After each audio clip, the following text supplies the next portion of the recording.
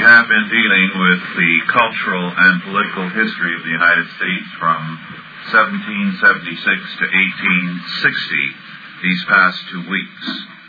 Tonight, instead of dealing directly with history as we have, we shall deal more specifically with the interpretation of history.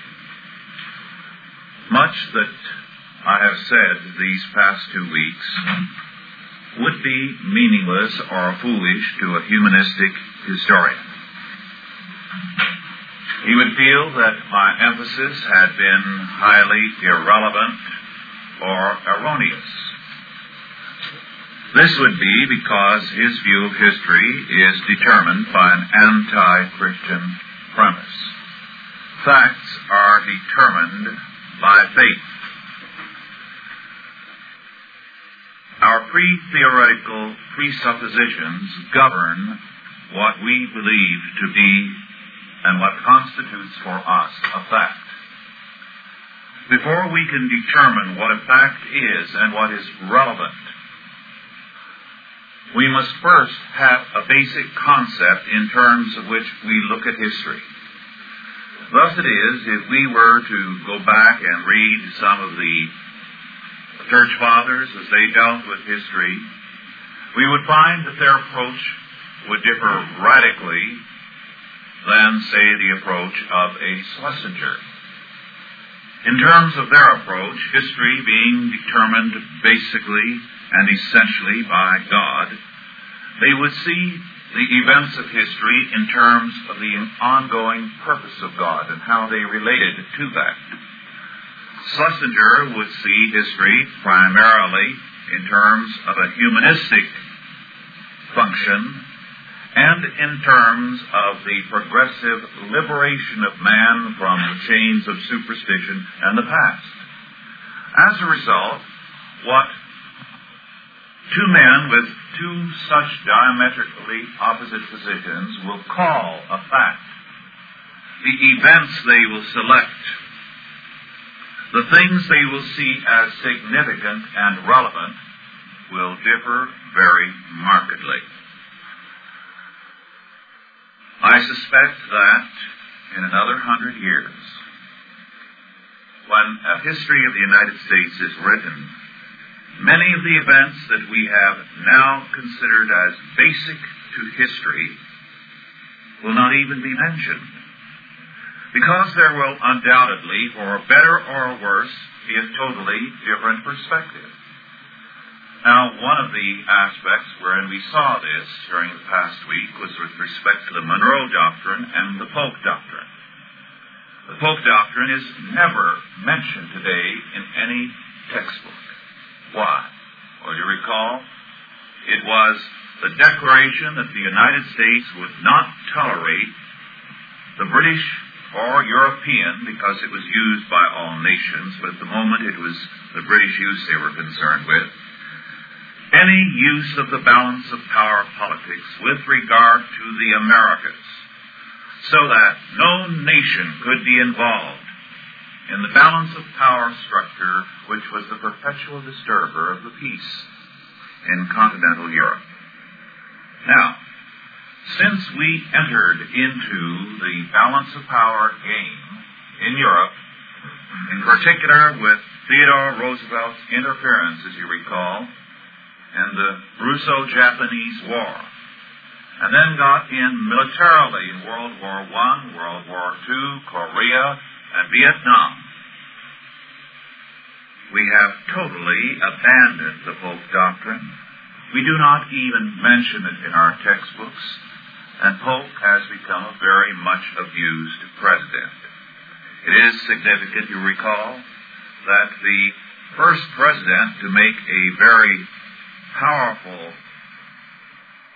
violation of the Polk Doctrine was Woodrow Wilson. And in his history of the United States, that professor, college or university president, and historian attacked Polk rather savagely.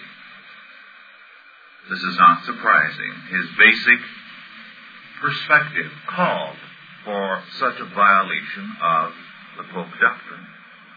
Moreover, the Monroe Doctrine, which was once the basic element of our foreign policy, is now rapidly disappearing from the American perspective. So that, if the country continues as at present, there will be no mention, probably, of the Monroe Doctrine in another generation. Just as today, Patrick Henry is disappearing, and in some instances is given only a sentence in the new textbooks. The reason, of course, is facts are determined by our interpretation.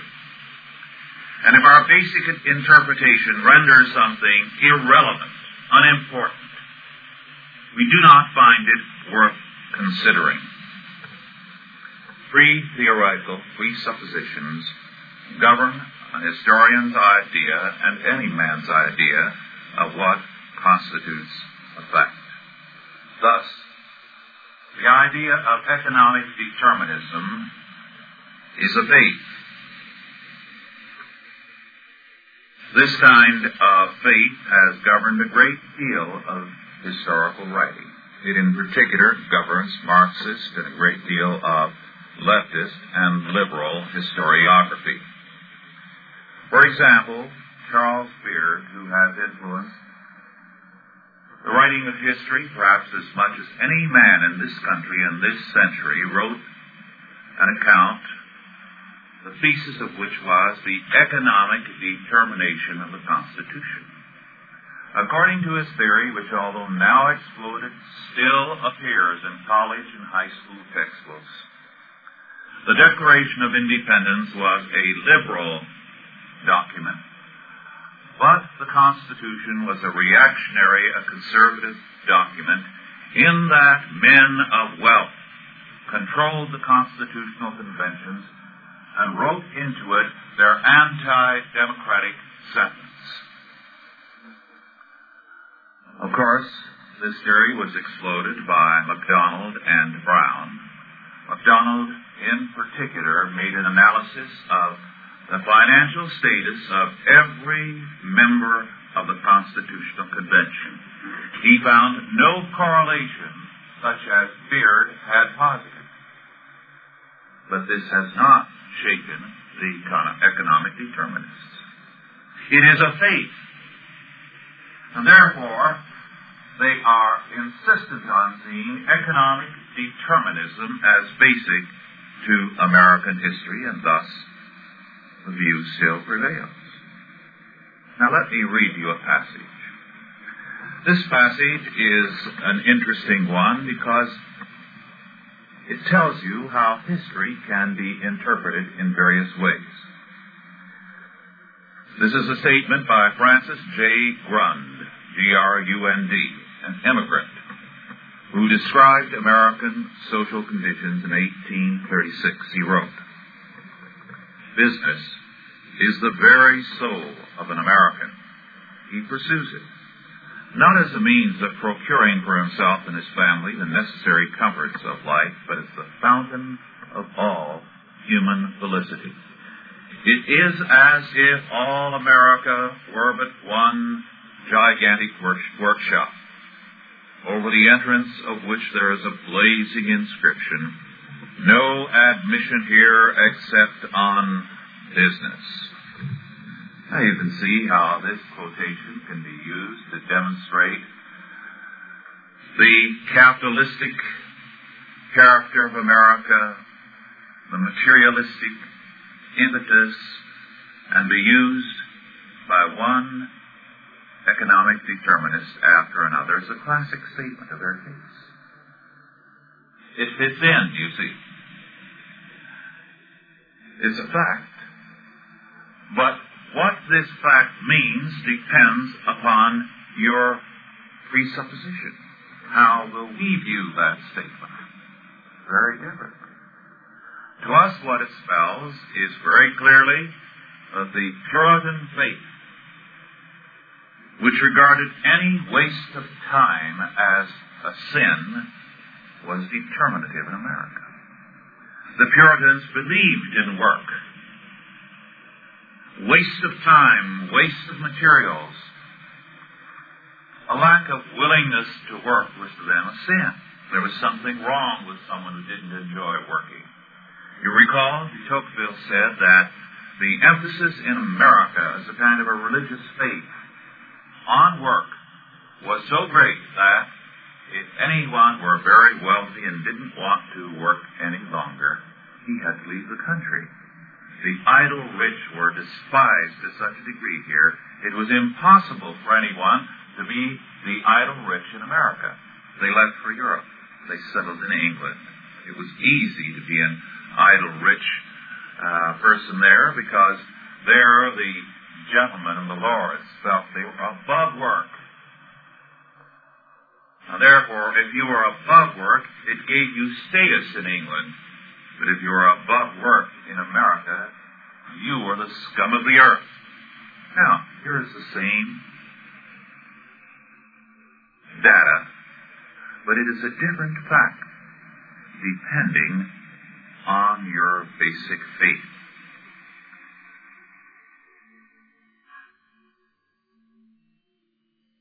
Let us look at another incident, one dealing with the War of 1812. I'm going to go into this incident in a little detail. It's more than an incident, a series of incidents. And historians have interpreted it in various ways. It's very commonly used nowadays by scholars to tell us how stupid, how useless, how futile the War of 1812 was. In fact, it is used to tell us that James Madison, then President of the United States, made a total fool of himself and was sucked into European affairs by his naive inability to look ahead. There might be a shadow of truth to that. But basically, the whole point is missed. Now, let's examine a series of events preceding the War of 1812. In Berlin, November 21, 1806. As the British had waged war against France because of their balance of power thesis, Napoleon had been compelled to attack one after another of the British allies, and thus was master of all of Western Europe. He was unable to do anything where Britain was concerned because his navy was not up to tackling the British Navy and was bottled up. So on that date, Napoleon issued the Berlin Decree. He closed every European port to ships from Great Britain. This meant then that all trade by Britain, a merchant nation with many of its basic markets, was shut off. The British ministry immediately met. On January the 7th, 1807, in London, the Order in Council was issued. Europe was subjected to a total naval blockade in all of its Napoleonic areas. All neutral shipping had to trade through Great Britain. One of the British ministers, Spencer Perceval, said, "Our order says to the enemy, if you will not have our trade, as far as we can help it, you shall have none." Now, immediately, this had far-reaching effects. The two best customers that the United States had were France and Britain. So, we were in trouble. This meant, of course, we could not trade with France because of the blockade. And it meant if we traded with Britain, France would immediately be hostile to us. And we felt very friendly to France. After all, had Napoleon made, by his own statement, the United States into a great empire? He had given us the Louisiana Territory for a nominal sum, simply because he knew he would rather give it to the United States and make an empire out of the United States than to see Britain seize it, as he knew they would. So, on December the 7th, 1807, in Washington, D.C., we had Jefferson's embargo on all exports of U.S. goods by sea or land, since both France and Britain heavily depended on the United States. Jefferson felt this will make them change their mind. Actually, it hurt the United States far more than it did either France or Britain. In fact, it helped Canada because now Britain was able to develop its resources in Canada and rely on Canada more. The Canadians loved it. And in the United States, businessmen were going bankrupt. There were actually soup kitchens for the poor who were thrown out of work. It was a desperate situation. It was a classic blunder. And so Jefferson reluctantly had to repeal the embargo. Meanwhile, the situation continued. Then, in Madison's administration, the Macon Bill, M-A-C-O-N, Macon Bill, was passed. And the Macon Bill was an attempt to dicker with Europe. And it declared if either nation repealed its decrees, the United States would resume non-intercourse with the other. In other words, if Britain repealed its decrees, we would deal with Britain. If France repealed its decrees, we would deal with France. Of course, our likelihood of dealing with France was not too good. It meant running through the British blockade. And we were already having a great deal of trouble with our ships being seized as they attempted to go through the blockade. Again, this bill was a diplomatic attempt to try to exert pressure on the two nations. But you know, when you try to exert pressure on people, you had better be bigger and tougher than they are, or else you're going to find that the pressure will flatten you rather than them. Now, Napoleon quickly saw his opportunity. On August the 5th, 1810, Napoleon repealed the Berlin and Milan decrees, and then he called on Madison to keep his part of the bargain. Madison did. The result? Britain immediately took reprisals. It was already doing it on the United States, but now more of an open warfare type of thing. And finally, in 1812, we reluctantly had to declare war.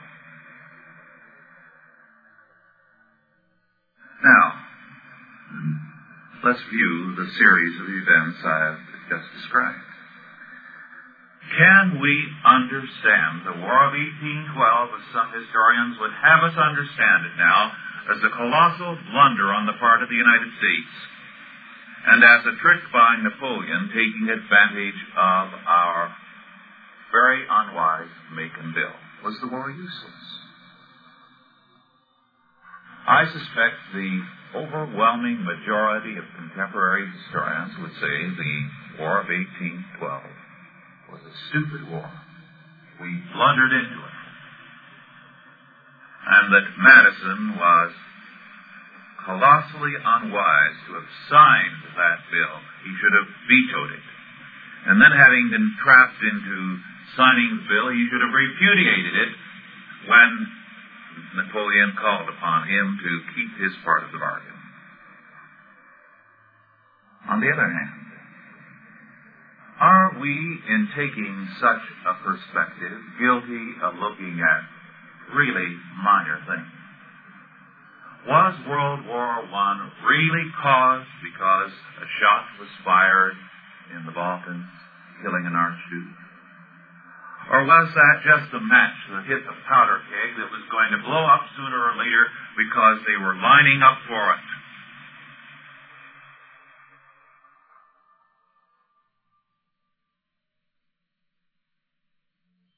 You see, there are little incidents that trigger something, but those little incidents are not necessarily to be seen as the basic cause. The traditional reasons for the War of 1812 were true. There was the British contempt for the United States, for its government and for its rights. From 1781, the end of the War of Independence, right up to 1812, a refusal to abide by its terms. There was the issue of the freedom of the seas, the confiscation of American cargoes and the interference with American trade. There was the steady impressment of American seamen illegally into the British Navy. There was the fact that Britain had been for some time arming the Indians on the western frontier to ready them at any moment to move against the United States. There was a long series of accumulated events. And as a matter of fact, we would have to say that the Americans leaned over backwards to avoid war. In fact, very prominent businessmen, anxious to avoid war, afraid of war, actually got up and lied when there was an investigation by Congress as to what was going on. One man who had lost cargo after cargo and who had had his seamen impressed got up and said, well, we had one seaman impressed and there were extenuating circumstances, questions, and so on. They did not want war. They were trying to avoid it. But no matter how much you try, when these incidents accumulate, war will come. And the Macon Bill, yes, Monroe could have repudiated it. Madison could have repudiated it. But the point is, by that time, it had become a state of war by Britain against the United States. So, you see, it depends on our view of history. What is important that will constitute for us the real facts of history? There are many who hold to what is really a contradiction in terms, an accidental determination of history. It is, however, basic to the faith of many. In the popular view, you might say there are two views of history: accidental determination and the conspiracy view. Because people are relativists, because for them the world is a world of chance, they tend to see things in terms of an accidental determinism. It just happens that way. Or else, again, lacking in a very thoroughly sound faith in God, if they see a determination by any force, it's an evil force. So it's a conspiratorial determination. Both are godless perspectives. An accidental determinism means that history is meaningless. The conspiratorial determinism says that the meaning of history is totally evil. So why get worked up? It's all going to go to hell anyway, so there is no cause for any great concern.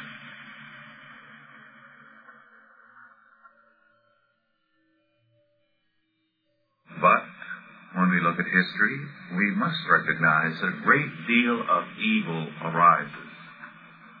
Not because of evil plotting, there's enough of that, but the supposedly righteous acting of men convinced that truth and justice are with them despite their faults. Look back in your own life at the various times that you have had problems with people. They've been convinced of the righteousness of their cause. Most evil is done in the name of righteousness. The communists are convinced of the justice, of the righteousness of their cause, of their attempt to redeem mankind, of their efforts to bring social justice to all the poor of the world. So, whether they be communists, fascists, Nazis, democracies, monarchies, the various movements of history, including the most evil, have been convinced, despite their faults, that they represent the truth. Sometimes their success is in proportion to their self-righteousness.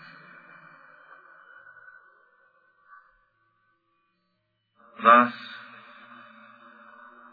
any view which takes history seriously requires some form of determinism, using that word in the loosest sense. We Christians would say predestination. But determinism by whom? Determinism can be by man. In the humanistic view, it is men who determine the course of events. And therefore, everything depends on human activity. And the consequence is a variety of movements whereby man is determined to reshape history. The liberal perspective today emphasizes humanistic determination, humanistic determinism. As we saw when we analyzed Rousseau and his influence in this country, it assumes that the popular will is expressed in the form of the general will, of which an elite group are the voices. So, in liberal humanism, it is all important to turn over the world and the nation to an elite group so that history can be guided wisely and justly and scientifically to its predestined purpose, predestined by man. Thus, we have a very powerful predestinarian doctrine at work among us today, the liberal perspective. Of course, the Marxist perspective is also humanistic, economic determinism. Again, there can be a materialistic determinism, which says that man is simply a machine. This was a very popular view in the 18th century, and therefore history is not determined by man's mind, but by various drives, various materialistic causes that go deep back into the very structure of matter. Mind in such a perspective is just one manifestation of matter and not too important one. Now, if we believe that history has meaning, we have to say, therefore, that there is a determinable pattern of factuality. If we are thorough relativists, history has no meaning. Of course, this is an extremely popular view. I think perhaps I referred to a professor of history at one major university who began a course for a large lower division class, a required course in history, by declaring that there is no such thing as history. The idea of history presupposes a meaning, a pattern, a governing direction in history. And he said there is no such thing. Life is essentially meaningless, and history is meaningless. So that what is normally referred to as history in the schools is actually mythology. And everyone propounds a particular mythology. He said, however, the Board of Regents of this university is paying me to teach history, and paying me rather well. Therefore, let us begin our study of history. This kind of position is extremely common. In fact, it is the implicit philosophy of history and of education from the kindergarten on up in our state institutions. This is why the most intelligent of our students have in many cases turned out in the past decade to be dropouts and hippies. This has been because of the very intelligence they manifest. They have seen logically the meaning of all that they have been taught, namely that there is no meaning. If there is no meaning, drop out. Find your satisfaction in doing your own thing. Doing your thing, you see. Since there is no overall purpose to life, no overall pattern to history, then do your own thing. Because if you do anything but your own thing, you are involving yourself in a basic myth. And to live mythologically, to live in obedience to a myth, is to be a fool. Drop out. Do your own thing. This kind of perspective today governs our age. It is existentialism. The only meaning, the only purpose that life can have is that which arises out of your own biology, out of your appetites, your desires, your lusts, out of that which arises out of your own being. But out of your own being, as unaffected, uncontrolled by any laws or ideas of education, of church, of parents, of religion, or of society. You do your own thing.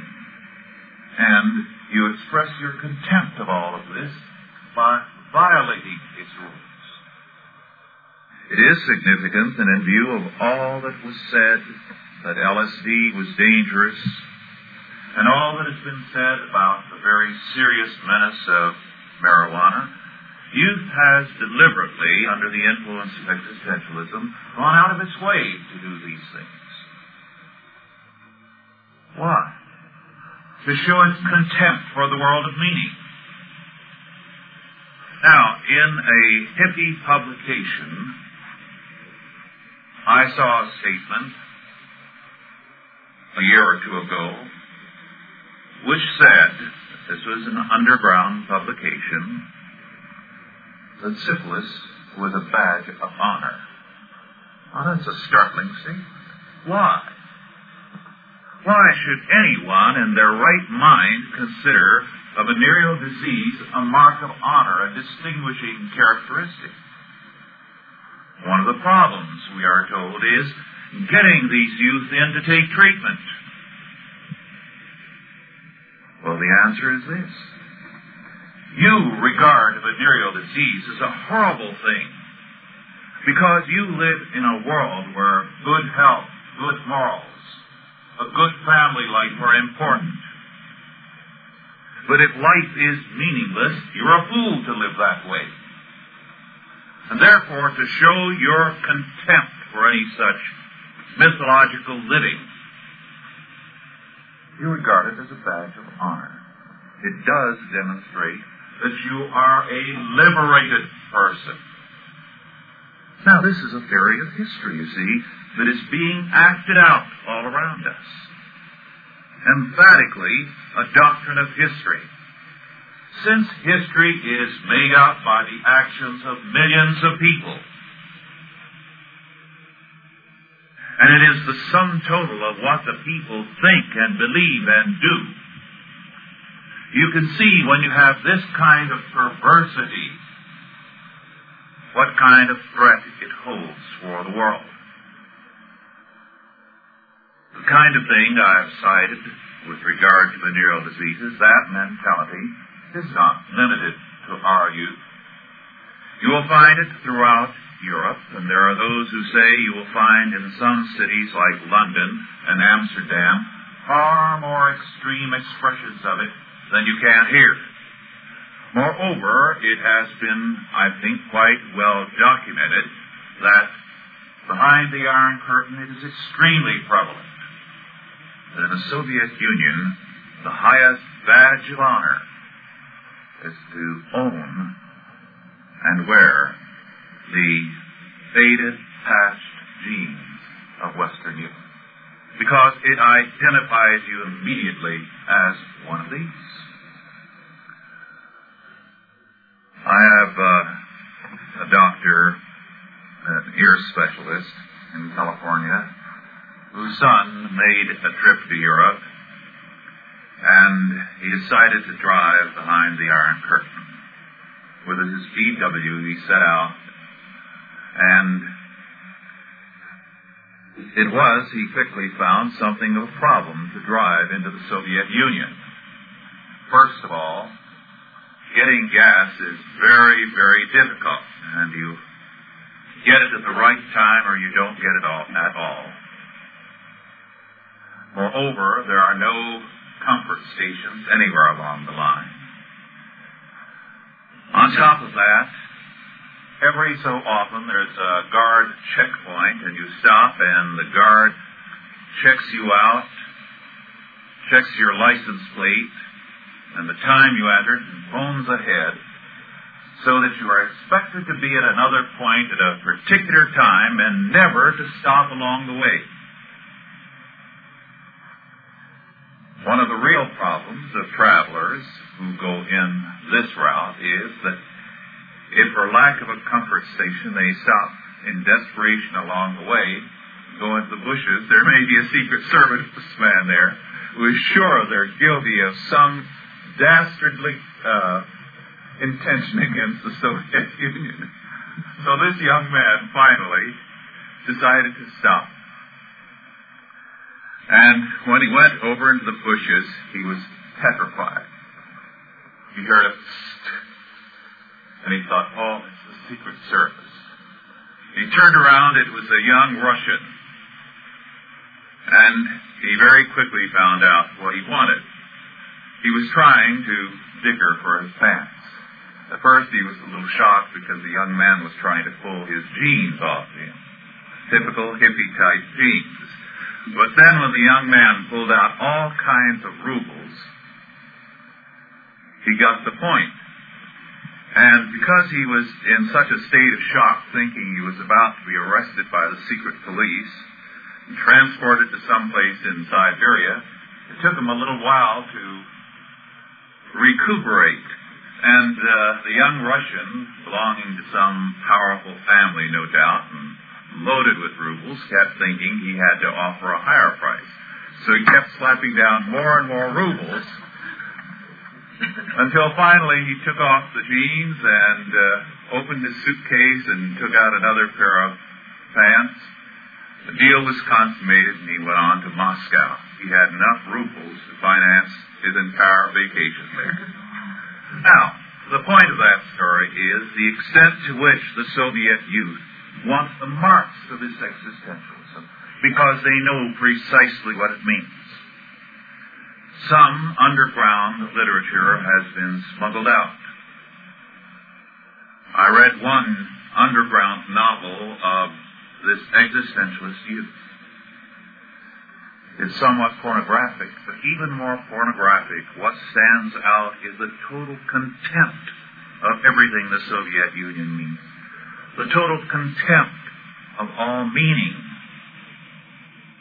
It caricatures, on the one hand, the Soviet regime with such savagery that it is staggering. And it obviously comes, judging by the people who are in it, it's thinly disguised from the circle of the young intellectuals. But equally savage and contemptuous is its caricature of religion, of Christianity. Because it too represents some kind of meaning, and the perspective is totally existentialist. And so anything to show their contempt of meaning, to show their contempt of purpose, their contempt of everything. And this is the dominant theme of this underground novel and of much other Soviet literature. These youths live suicidally. Many of them have a very short lifespan. Life means nothing to them. They are existentialists to the point where there is for them no good nor evil, which means there's no difference between living and dying. This is a very popular view of history. The extent to which it is progressively having an impact on our view of ourselves in our historiography is very great. It leads to a radical cynicism about our history. Why? Well, because we have taken our history as having some great meaning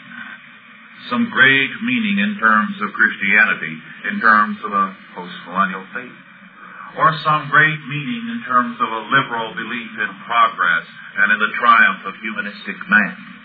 Meaning in some form. And all of this is despised by the new existentialist temper. Before we continue, we'll have some questions now and then a brief break. Any questions? Yes. I don't really want to get into this, but give us your views on Vietnam. The question is my views on the Vietnam War.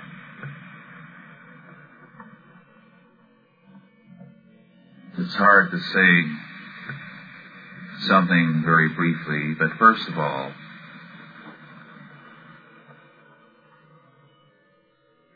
the Vietnam War involved one disastrous blunder after another in our foreign policy. One of the first things we did in Vietnam doomed that country.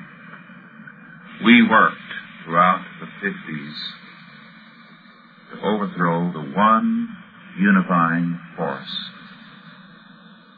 in Vietnam, the Emperor.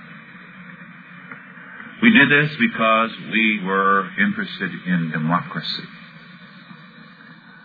But for those people with their Buddhist faith, the Emperor was a kind of living God.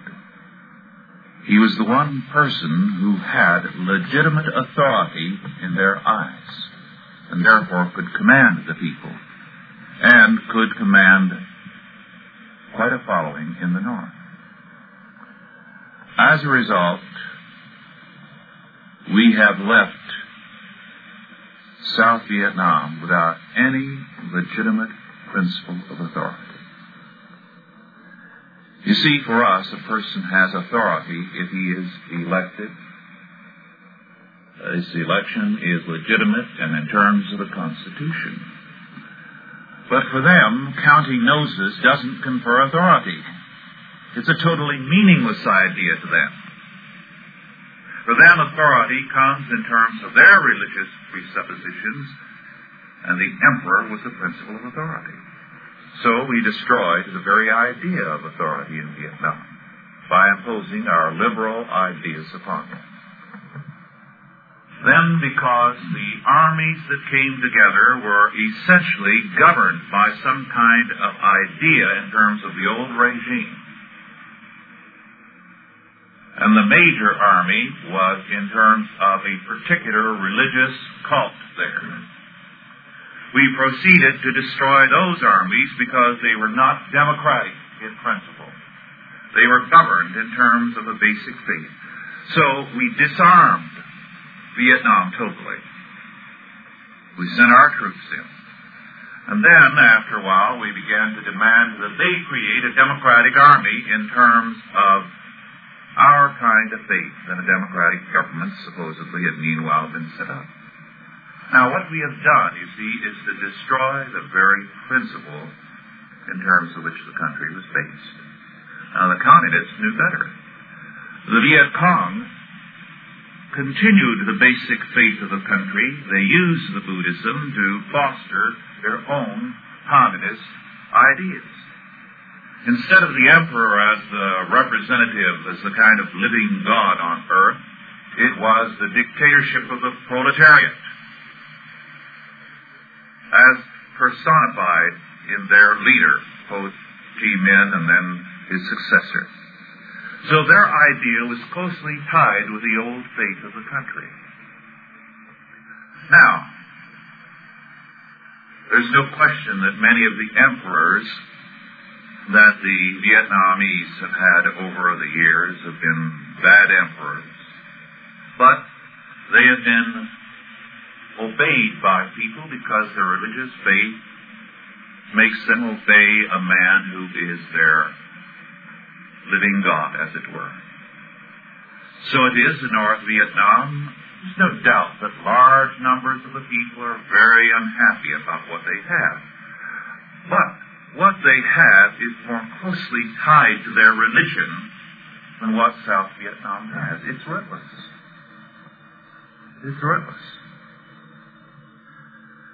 So we have done a great deal of damage there. There's no question that there's more freedom and there is more opportunity in South Vietnam, but the country religiously has been broken. And this has made it very, very weak. Let's put it this way. We as Americans in the last 50 years have put up with one bad president after another.